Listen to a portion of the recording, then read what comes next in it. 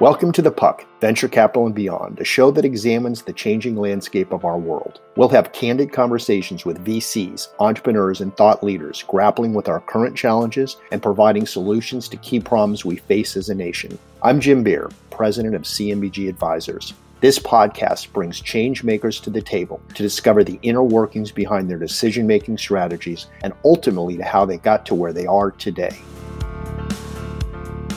I think we really need to get to a place where we're valuing growth and development, and we're not looking around for the smartest guys in the room, like the people who took Enron down.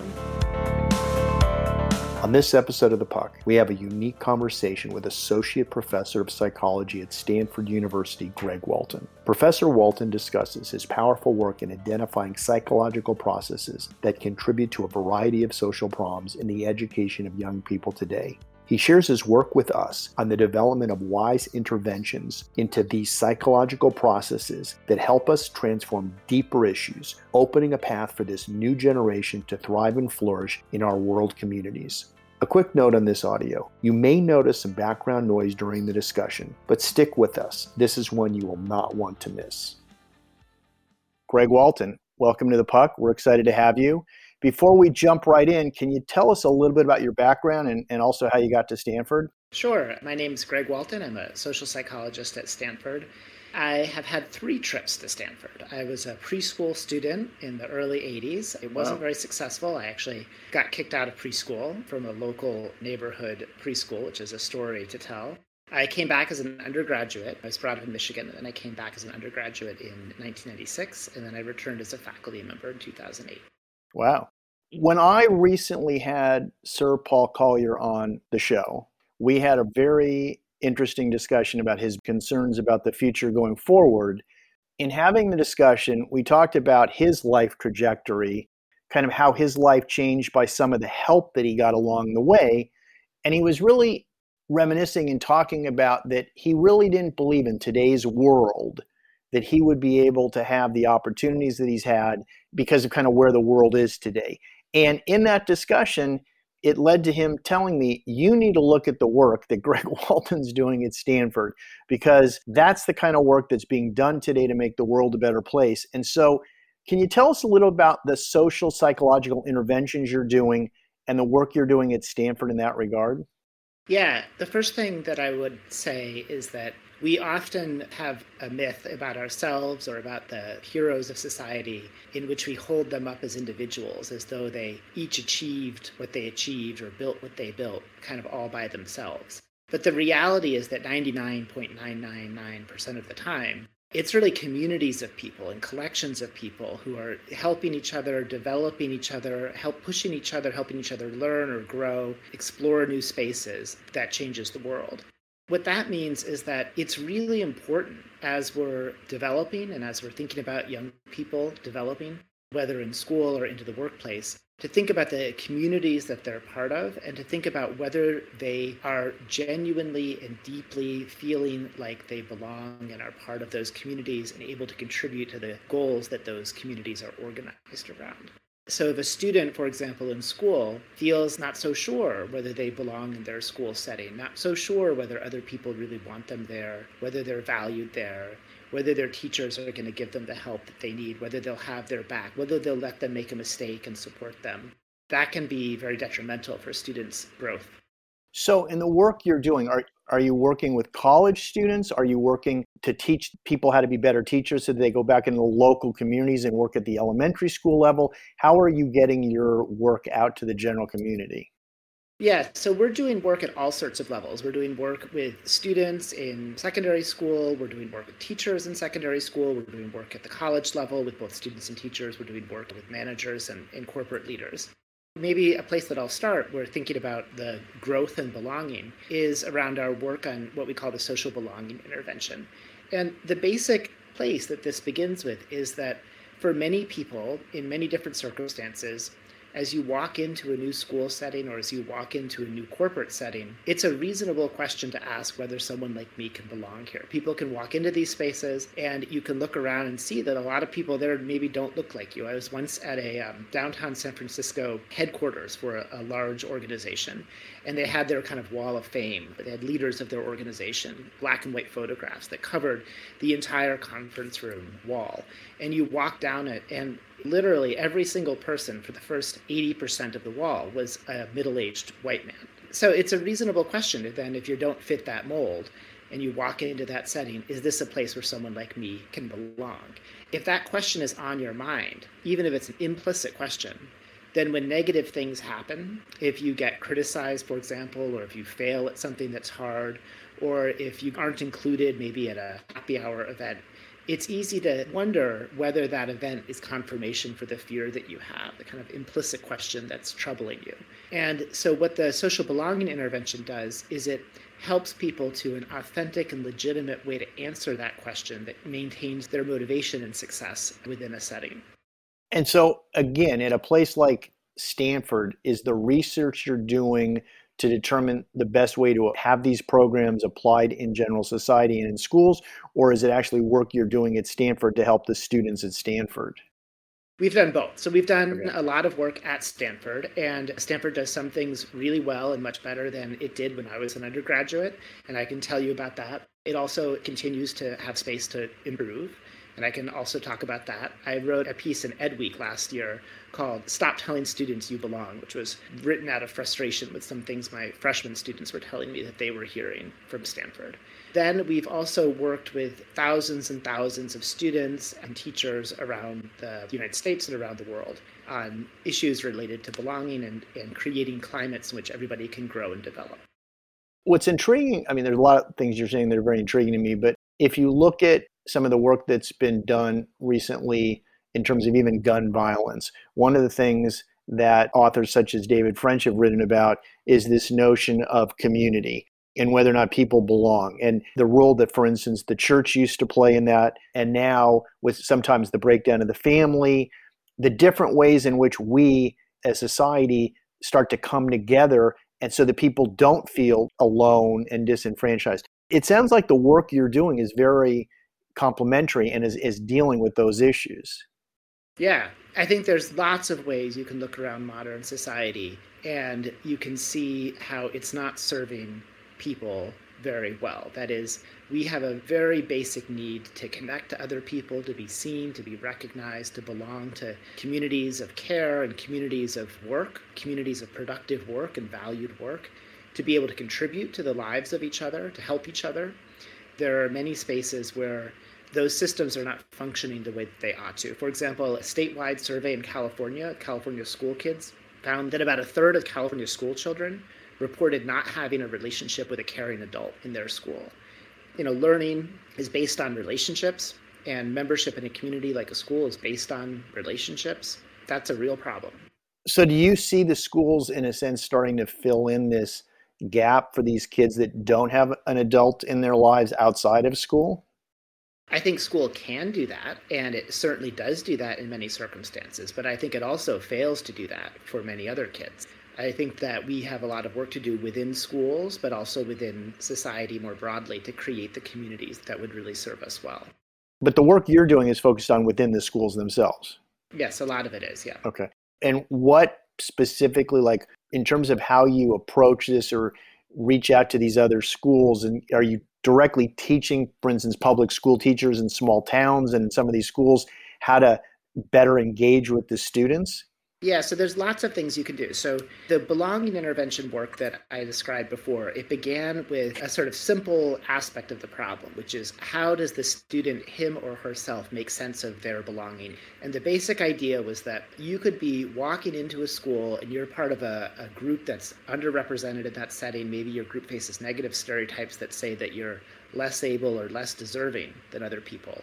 And then you can wonder whether people like you can belong. That's a process that is a reasonable question that comes from the reality of school and the history of schooling, but it's a process that begins really inside of that person's head. It's a psychological process. The problem is that if you're in that state of mind, what we call belonging uncertainty, then you look out at the world, you have something bad happen to you, even a routine negative event that happens at some time or other to everybody, like an instance of exclusion. And it's easy to think that maybe that means people like me don't belong here in general. And if you draw that inference, you hold back, you withdraw, or maybe you act out, maybe you aggress against somebody in this setting. And all of that is detrimental for your development of relationships within that space, your ability to pursue your goals in that space, your ability to learn and grow as a person. What the belonging intervention does is it conveys the truth that everybody worries at first about whether they belong in one way or another as they make the transition to a new school. That's a normal thing to have happen. It doesn't mean that you don't belong. It just means that belonging is a process. And how are you going to develop your belonging? What are the communities within the school, the relationships with teachers or other instructors, the kinds of clubs or activities that you could join, the kinds of peer groups that you could become parts of that might be important for you to have a good experience, to grow and develop the way that you see fit. That intervention can be bottled into a kind of online module, and that online module can be made available to kids as they're making academic transitions. We've done this work with students transitioning into middle school. Others have used adapted versions for students transitioning into high school. We've done more than a dozen studies with students transitioning into college. Colleges and universities can make those available as part of their transition programs, as like a welcome to Stanford or welcome to whatever university it is. Students often have to complete online forms like health insurance forms or information for an advisor. They can review these materials then. It can be communicated by a university, for example, in how it welcomes students, in the kinds of residential programming that it does. All of these have been subject to scholarly research, including rigorous randomized controlled trials. And when that's done, and when that's done well, we can see improvements in students' outcomes. We can see things like students earning higher grades, students being more likely to persist through college, and in some cases, students being more likely to earn a degree in college. Because when you have that mindset, when you know that those belonging worries are normal, it lets you stay engaged, it lets you start to build the relationships that you need in that space in order to succeed. But at the same time, to be effective, that kind of approach where you're focusing just on the mindset of a student, that has to be legitimate and authentic and real in the lived experience of a student. They have to be able to take that idea and use it within that setting. And that means that the school environment actually has to be a place where people like them can belong. And if the school isn't providing that for whatever reason, maybe it's too disorganized, too chaotic, maybe there's a bunch of other stuff going on, maybe there's aspects of racism or sexism or other kinds of biases that are getting into the way, maybe there's just a kind of misguided approach or leadership that's not creating a community that people need, then if you just work with somebody's mindset, it's not going to be effective. So lots of other work has developed from the belonging intervention to try to really empower educators to create spaces of opportunities of belonging for students. And I would just flag one example, which is PERTS, the Project for Education Research That Scales. One project that they're doing is they've created very face-valid, very brief surveys of students that teachers can give to their students at the end of the week. And those questions ask students basic important things about their learning experience in the classroom. For example, this week I felt cared for, or this week I got feedback on my work to help me learn. And then that is automatically put together into a report that goes to a teacher. The data is anonymous to the teachers. The teacher just finds out what percentage of students endorsed those themes. And sometimes that's broken down by race, for example, or gender, for example. So you can see something like maybe only a third of my Black female students thought this week that they felt cared for. And that then presents a challenge. How can you up that in your learning environments? You might not know what the worries are that your subordinates or your students have because you're just not in that position. So how did you actually get into this particular area of research? Yeah, so I was very much inspired by the 1990s era work by Claude Steele and colleagues at Stanford on stereotype threat. What Claude and his colleagues did was he took Black and white Stanford undergraduates, he brought them into a room, and he gave them a very difficult GRE test. But he did something clever, which is he manipulated how we represented that test. So in one case, he said, this test is evaluative of your abilities, your strengths and weaknesses, and verbal reasoning ability. And in that circumstance, the white students did much better than the Black students, even when they had the same incoming SAT scores. And that reproduces common kinds of racial achievement gaps that we can see in the education literature. But the second condition, he gave people the exact same test, but he said, we're cognitive psychologists, we're interested in puzzle solving. These are going to be very difficult puzzles, but they're not evaluative of anything. Please try your hardest so that you can help us in our understanding of how people solve puzzles. And their Black students did much better. In fact, they slightly outperformed white students on the very same problems. And as a high school student in the 90s, I read about that and I thought, holy shit, like you just change the way that you represent a test and you can see these long-standing inequalities in test performance actually go away? Like, what is that? What is that power? What's going on there? As I thought more about stereotype threat, I thought of it very much as a fear about how you could be viewed. So if you're an African American student in that situation, and you're going to go take that test, if you were to do badly, people could think that it's true that that stereotype that African American people aren't as smart as other people. People could think that that was true. They could take your own test performance as evidence for that. And that's very upsetting. It's very distracting. And what we know now as social psychologists with decades of research on this is that that situation is one in which people work very hard to try to push those thoughts away. They try to suppress those thoughts of the stereotype. But that itself takes effort. And so I wanted to know, well, how could we do something like that in the real world? So in other words, these subtle or not so subtle cues that we put out there really have an effect on our performance. And we're often interacting with people all the time and saying things, and we're having this effect on them with having no awareness of how we're affecting people. Yeah, so one of the values of the research, I think, is to see clearly these dynamics, to surface them, and then to put them into public spaces, like put them in between people so everybody can look at them and kind of contend with them directly. So something like belonging uncertainty, like if you step back and think about it, education's really important, right? It's like the space that we create as a society. We create public schools to give everybody upward mobility opportunities, right? We want to create vehicles for success. We want people to become contributing members of their society and their communities and to be able to support their families. We invest in public education for that. People themselves, individuals themselves, see that and value that and know that. And yet also education has a deep history of exclusion. We had decades of fights, most visibly around the desegregation of public schooling, where we were literally denying people entrance into public school spaces because of the color of their skin. And we've had decades of fight about affirmative action and the deservingness of people of color in higher education spaces, for example. And we still have stereotypes that tell people that some people aren't as smart as other people. People come into the school spaces that are valuable, that society has said are valuable, that they themselves think are valuable, and they're worried about whether someone like them is going to be really received well and respected and valued and supported in their growth and supported through their mistakes. That's the dynamic that we face. When we put it in those terms, it's very reasonable that people would experience that uncertainty about belonging as they come into the spaces. And then as a society and as creators of those spaces, it's our obligation to respond to that. It makes sense. I've done some reading and I've listened to some podcasts where they talk about the emotional disadvantage or challenges that some people have that, for instance, we're the beneficiaries of affirmative action. And the question of, do they feel that they are worthy or that they would have gotten in? And to your point also, are people judging them? Do they deserve to be there? And there's got to be psychological fallout because of that, I would think.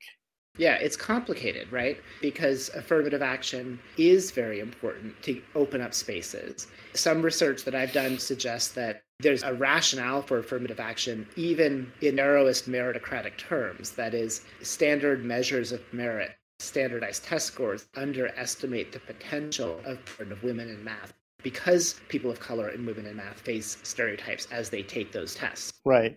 When you talk to students, for instance, what about your work are they most excited about? I think one of the exciting directions for research now that many people are enthusiastic about is how do we actually create school settings that are more supportive of people? How do we change not the kids who are trying to navigate the school, but the school itself or the adults in school or the managers in a company so that they will create the settings that will support belonging and support growth for everybody? And then when people leave school and they go out there, is there a situation where you connect companies that, quote, could change the world with the, quote, money out there? What's the relation between the work you're doing and working with businesses? You know, companies want to create positive internal climate, so they invest a lot in DEI kinds of initiatives. And there's a question of what really will work and what really is effective for people, and how do you go from a company that, you know, maybe historically hasn't been very diverse and hasn't had upward opportunities for diverse people to create a world where your company does have that and you can access that talent and that talent has upward mobility within the company. So I think companies are very interested in that, and there's a number of direct lessons that come from research in education spaces to what happens in companies. So as you're doing your research, are there things that our audience would find interesting, for instance, that would not be something that you would just be intuitively aware of? Like, what are some of the findings that you could share? One way to think about that is to really understand the kind of reasonable implicit worries that people have within a setting. So if you think about a company, for example, and the company's hiring new employees, what are the reasonable worries that those employees might have in that setting? And that might be something like, am I going to be able to catch up? This feels like a moving train. It's moving very quickly. Am I going to get the skills that I need or the access to the learning opportunities I need to catch up and be able to contribute? Are people going to listen to my suggestions and help me build on the initial ideas I have, or might they take my ideas and call them their own? When we've talked with employees at tech companies, those are often questions that come up. Another question, I once had an interaction at a startup where we kept hearing this language where people said super smart, such and such is super smart. And we said, what's valued more here? Super smart or somebody who works really hard? And the first person said, somebody who works really hard. And then the second person said, no, super smart. And you could tell that they both knew that the right answer, the answer that they wanted to give, was that the person who was valued was the person who worked really hard. But they kind of also knew that the truth in their corporate environment was that there was this construct of super smart, and that was what was valued. And I think we really need to get to a place where we're valuing growth and development, and we're not looking around for the smartest guys in the room, like the people who took Enron down, for example. That's the healthy world. It's not an inclusive world. It's not a world where everybody can grow together and develop together and contribute to the shared mission of the company. We live in a world where a lot of people focus on meritocracy, right? And so that if you are smart, or as you said, you work hard, you get ahead. But then there's certain barriers to entry, and there's certain people that have gotten help and so forth. Are you saying that these labels like super smart or superstar, they label people in a way that prevents them from otherwise excelling, where hard work can be just as important, if not more important, that there is this bias that comes out of that?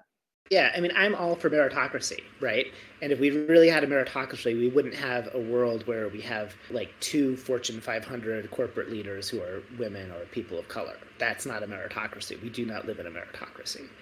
And when we use phrases like super smart, and we implicitly equate that with being white and being male, we are excluding people, and we're telling them that we don't value them and that we don't anticipate that they're going to be able to grow and develop. That's not a productive world. That's not a world in which we're really maximizing the contributions of everybody who'd like to contribute to the mission of the company.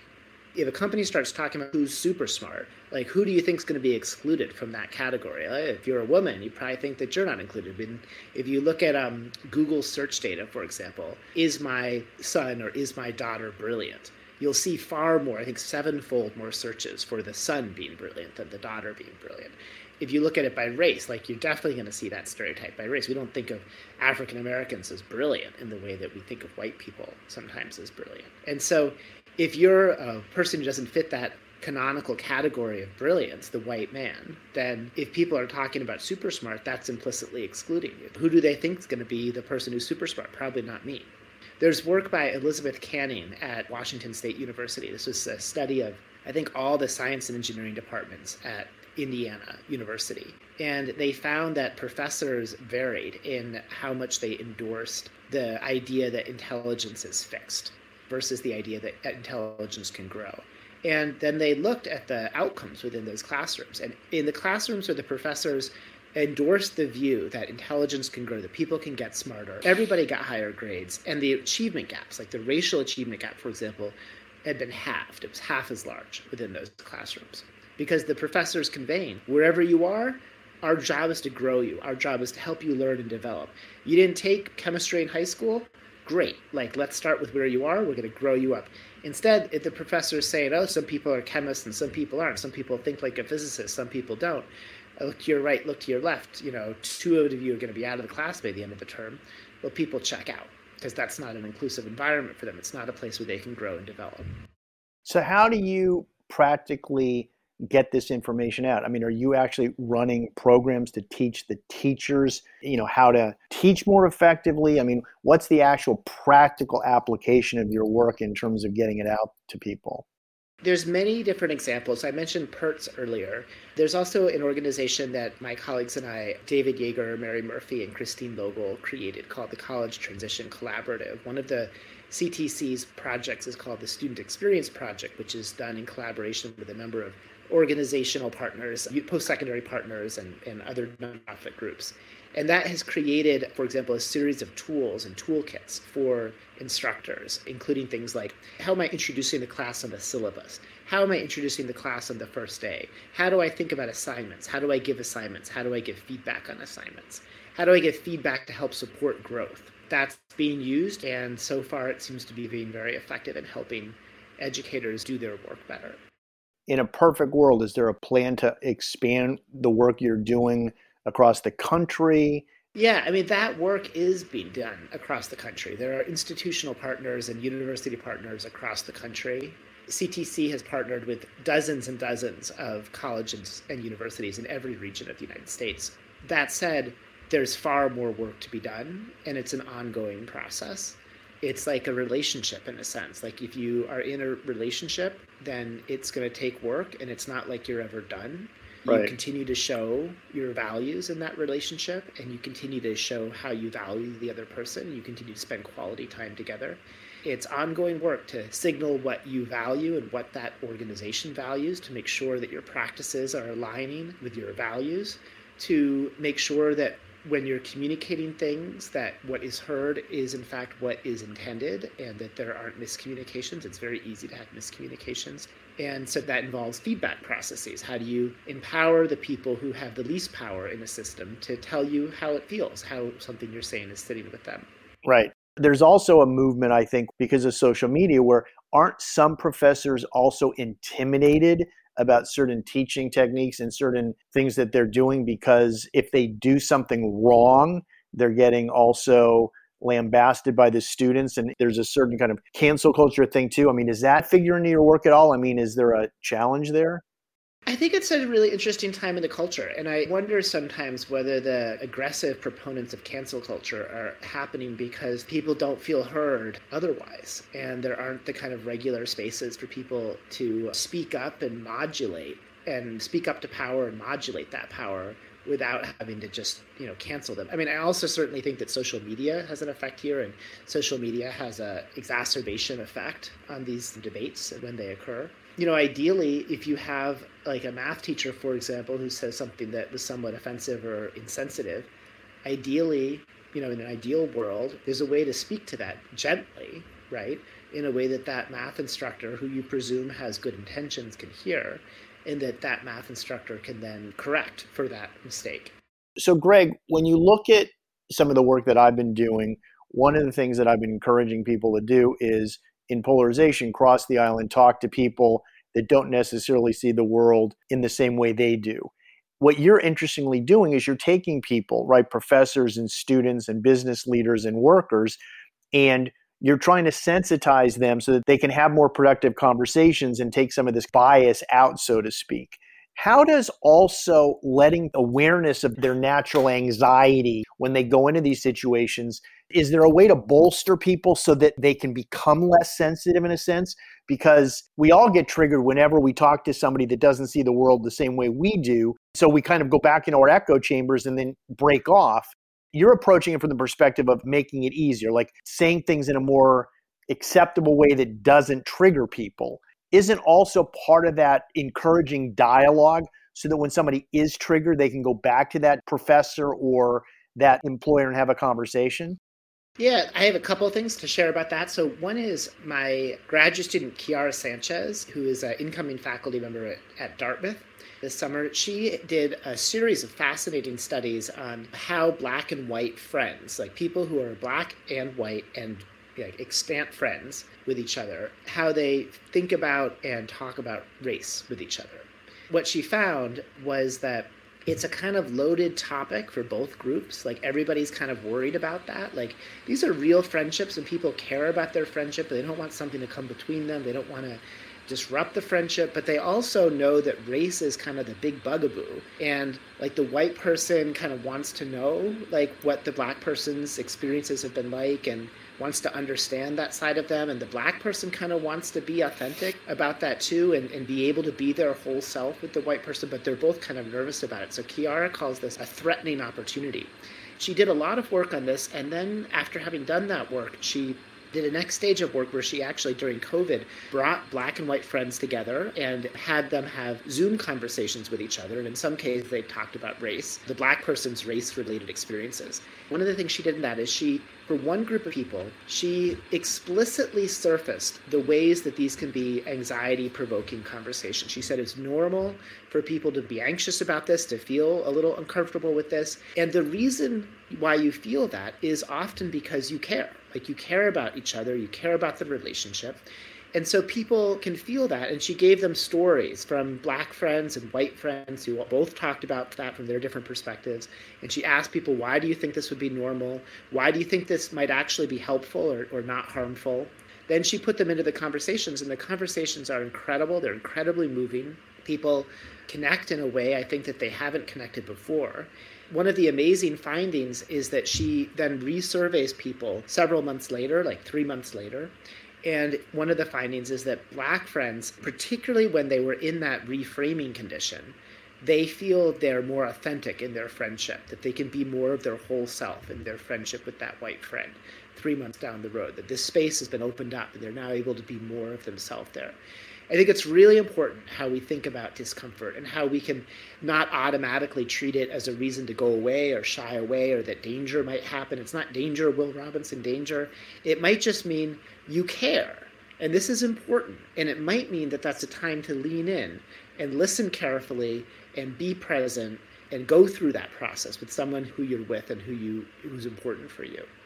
So that means that people shouldn't shy away from the conversations. They should lean into them.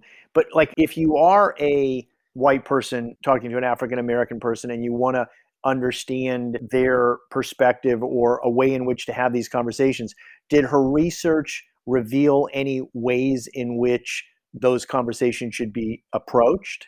Yeah, I think this is one of the big ones, is that when both people went through this process of thinking about how it is normal to have those worries, and those can happen. It doesn't mean that it's going to go badly. It doesn't mean that you're not a good friend or that you're racist or something. It just means really that you care, and that when you care, you lean into that. You go with that. Then those conversations go better than people expect. People feel really, really good in them. And it can open up space within the relationship. So not treating the discomfort itself as an immediate reason to go away. It might just mean that you care. And that's true for lots of things in life. That's not just true for that context. So it's also true in school. And it's true when we think about stress. Like sometimes we think of stress as something that is just inherently bad. But my colleague Ali Crum has worked on how the mindset that stress is enhancing can improve performance and can improve health. We've done intervention with people taking the California bar exam, where 3 months before they begin the bar exam, we give them materials, and part of those materials talk about how it's normal to feel a fair bit of stress as you're preparing for the bar exam. That increased passage rates on the bar exam months later. So we can be weak in a sense. We're a little bit of discomfort and we run away from it. But it's helpful, I think, when we're experiencing that discomfort to ask ourselves, is this normal? Why might this be normal? How might this be useful? Can I use this for myself? Do you also find that when you're talking to these professors or when you're coaching people in terms of kind of how to have these dialogues, that there's something that happens with conversation when it's one-on-one that's different than in a group? And what I mean by that is I find often I'll say something on a one-on-one basis and the person will say, that's not what I said, or that's not what I mean, and I say, no, that's not what I meant either, because words are finite and we're using them with our own subjective reality and we're trying to make a point, but oftentimes what we're trying to say is not what the person heard. But because they give us immediate feedback, we're able, in the context of that dialogue, to say, hey, that's not really what I meant, and we can kind of correct in the moment. As a professor or as a business leader, when you're talking to a group of people, I would think it's harder to know how those words are coming across. And how do you deal with that when there is so much room for misinterpretation? Yeah, I think that's right. So Kiara's work, for example, is focused on that close one-on-one context. And part of me thinks we just need kind of more of that in our lives. A student and a teacher, friends, romantic partners, and we are in that close space with each other. I think that with large groups, then it's a different kind of communication. And I think what you're communicating there is often more about the values that you have in that space and maybe the norms that will be followed in that space in order to help you all achieve the goals that you have given the values that you have. That can take, many different forms, but that's a different kind of conversation. Yeah. So for those of us who are running our own businesses, or for those of us who are interacting with people and we want to be effective communicators, but also we want to bring the best out in other people, what can our audience do to take some of the research that you've done and the techniques you are teaching and apply them in our own lives? I think one thing is to be humble about your awareness of your assumptions about other people, especially people who are in positions of lower power than you, and to create spaces where people in different perspectives can say what they're thinking or what they're feeling. For example, I talked with you earlier about the work on wise feedback. I think it's a good example of this. So one of the best resources for learning and for growth and for performance is specific, critical, constructive feedback on something you've done. Like, here's this thing you did, here's this code you wrote, here's this memo that you wrote, here's this presentation you gave, here's what worked, here's what didn't work, here's some different options you could consider. And that can be very, very productive for learning. The challenge is that people can get defensive about that. People can get threatened by that. It can feel like you're being judged. It can feel like, why is this person doing this? Do they think that I'm dumb? And if that feedback is coming across group lines, do they think that people like me can't do this? If that's coming from a white teacher to a black student, the student can wonder, is the teacher biased? And the teacher may be aware of that, and that may make them hold back on giving them feedback in the first place, which is itself a form of bias, because now you're denying the student this resource for learning, and it becomes a whole mess. The thing to understand there is that the person who's receiving that feedback has reasonable concerns that are in their head about why it is they're receiving the feedback. And if you can anticipate those concerns and then give the feedback with an awareness of those concerns, you can change trajectory. So in research, for example, one line of studies interrupted an assignment that seventh graders had written that the teachers, their seventh grade teachers, had marked up. So these are seventh grade kids, suburban Connecticut. They've written an essay about their hero. The teachers have marked this up. Then the researchers intercepted that and they appended a paperclip note onto the essay itself. In the critical condition, that note said, I'm giving you this feedback because I have high standards and I think that you can meet them. So that's not changing the substance of the feedback. It's conveying why you as the instructor are providing the student the feedback. It's saying it's not because I'm biased, it's not because I think that you're limited or something like that. It's because I actually have high standards and I think with more work, you can reach that high standard. And students, especially African-American students, but all students were more likely to revise their work for a higher grade. They showed stronger trust in their teachers over the school year. Then the next year, they were less likely to get involved in discipline events. They received fewer disciplinary citations. They continued to show stronger trust of their teachers, and they were even more likely to go to college on time, a four-year college on time after high school. There, a critical communication helped redefine for a seventh grader who's a little bit worried about what their relationship with their teachers might be like, that that's a relationship that can be one that's supportive of growth and learning. I mean, I love what you're saying and the way you're approaching it. As you're talking, I'm thinking about the different things I've seen. I mean, good coaches, I think, instinctively do a lot of this. There's that book, How to Win Friends and Influence People, that Dale Carnegie wrote. There's the work that people have done about don't criticize the person, criticize the behavior, not to shame people, but bring them forward with the right hand and then maybe, criticize them with the left. But it's finding that balance so that we're not hurting people's self-esteem. It's also Stand and Deliver, the classic movie of AP calculus performance in South Central Los Angeles. Jaime Escalante, the real world teacher that inspired that. He had high standards and he believed that his students, his Latino, Black, American, 11th, 12th grade students could reach those high standards. And he told them that in all sorts of ways, implicitly and explicitly. In fact, the wise feedback work was inspired by many real world examples of expert teachers and tutors and leaders who convey in their words and their deeds that they have high standards and they think that the student can meet them. Yeah, so true. And I love that movie, and he was such an inspiration. It is amazing how people will rise to the occasion if you believe in them. There's a lot of work that they've done with early childhood experiences in terms of just having a good enough parent and having somebody that's a cheerleader that believes in you and that actually sees your potential. And so the work you're doing by getting this out there with the teachers and the business community is fantastic, Greg. Earlier, we were talking about communications and power. And I just want to end by telling you about this work that we've done across a real power divide. This is with kids coming back to school in Oakland after having spent time in the justice system. So these are predominantly African-American kids. Almost all of them come from low-income, low-education households. They've all been convicted of a crime, right? They've all spent time in juvenile detention.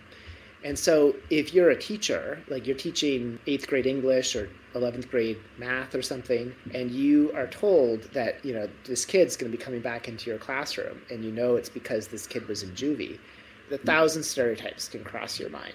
It's very easy, like that intersection in our culture of race and class and incarceration status, it's very easy to just imagine the trouble that this child is going to cause you. This is going to be a problem child.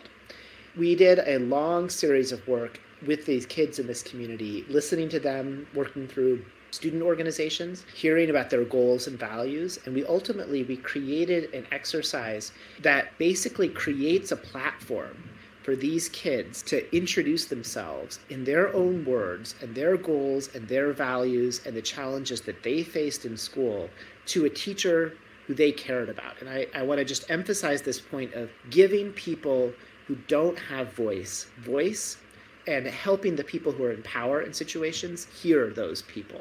So we had this exercise we created, and the core part of that exercise, at the end of it, the students, a couple days after coming back into school, we asked them, who's a teacher in school who isn't yet but could be an important source of support for you?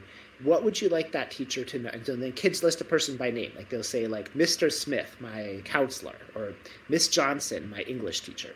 And then we ask them, what would you like that person to know about who you are as a person, your goals and values, but what's hard for you in school that they might be able to help with? And kids write these incredibly basic and overwhelmingly powerful things. Like they'll say something like, I want Miss Johnson to know I'm a good kid, and all I want to do is have good relationships with people. And what's hard for me is that I really stink at math, and I really stink at reading, and I take more time than other kids, and I need some one-on-one help. And it's like, oh my God, like that's who this child is, right? That's who they are. We then put that into a letter and we give to that teacher. And we say, this child is chosen to participate in this program to improve their transition coming back to school. As you know, every kid needs support from adults to succeed. This child has chosen you as an adult that they'd like to be that support for. Here's what Jamal, for example, would like you to know about him. And we pipe in what that kid has said.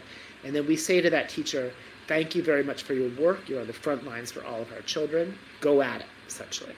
We find in our initial trial that actually reduced recidivism to juvenile detention from 69% to 29%, a 40 percentage point reduction. And for teachers, the experience it's like transformative. Teachers say things like, my first thought would be, what problems is he going to cause to my class? Is he going to be violent or disruptive?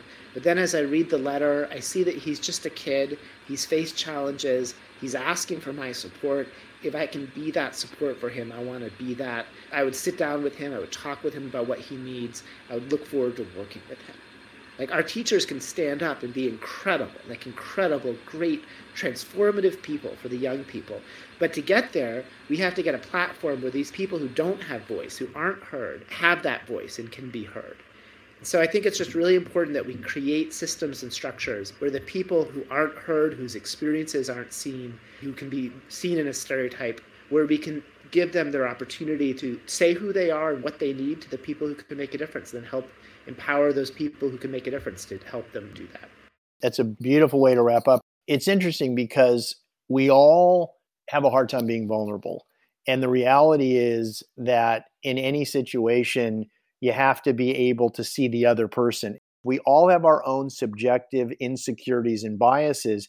And what you're doing is you're creating a safe space where each person can see the other and start to build that relationship of trust. we all could use training and reminders of that. So this has been very inspiring, Greg. Keep doing the work. We'll get the message out there to other people, but thank you so much for your time and joining us on The Puck today. Great. Thank you. It's been a pleasure.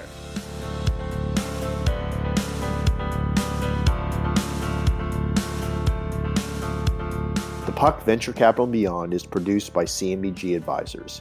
If you enjoyed the conversation and haven't subscribed yet to the show, you can find us on iTunes, Apple Podcasts, and SoundCloud. Check us out on Instagram and Facebook and let us know what you think about the podcast.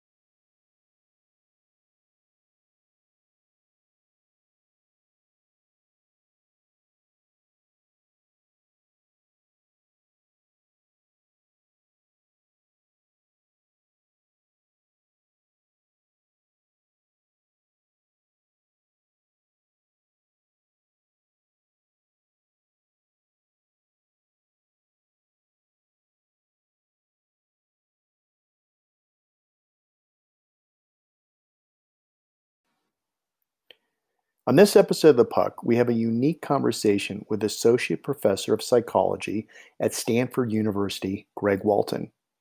Professor Walton discusses his powerful work in identifying psychological processes that contribute to a variety of social problems in the education of young people today. He shares his work on the development of wise interventions into these.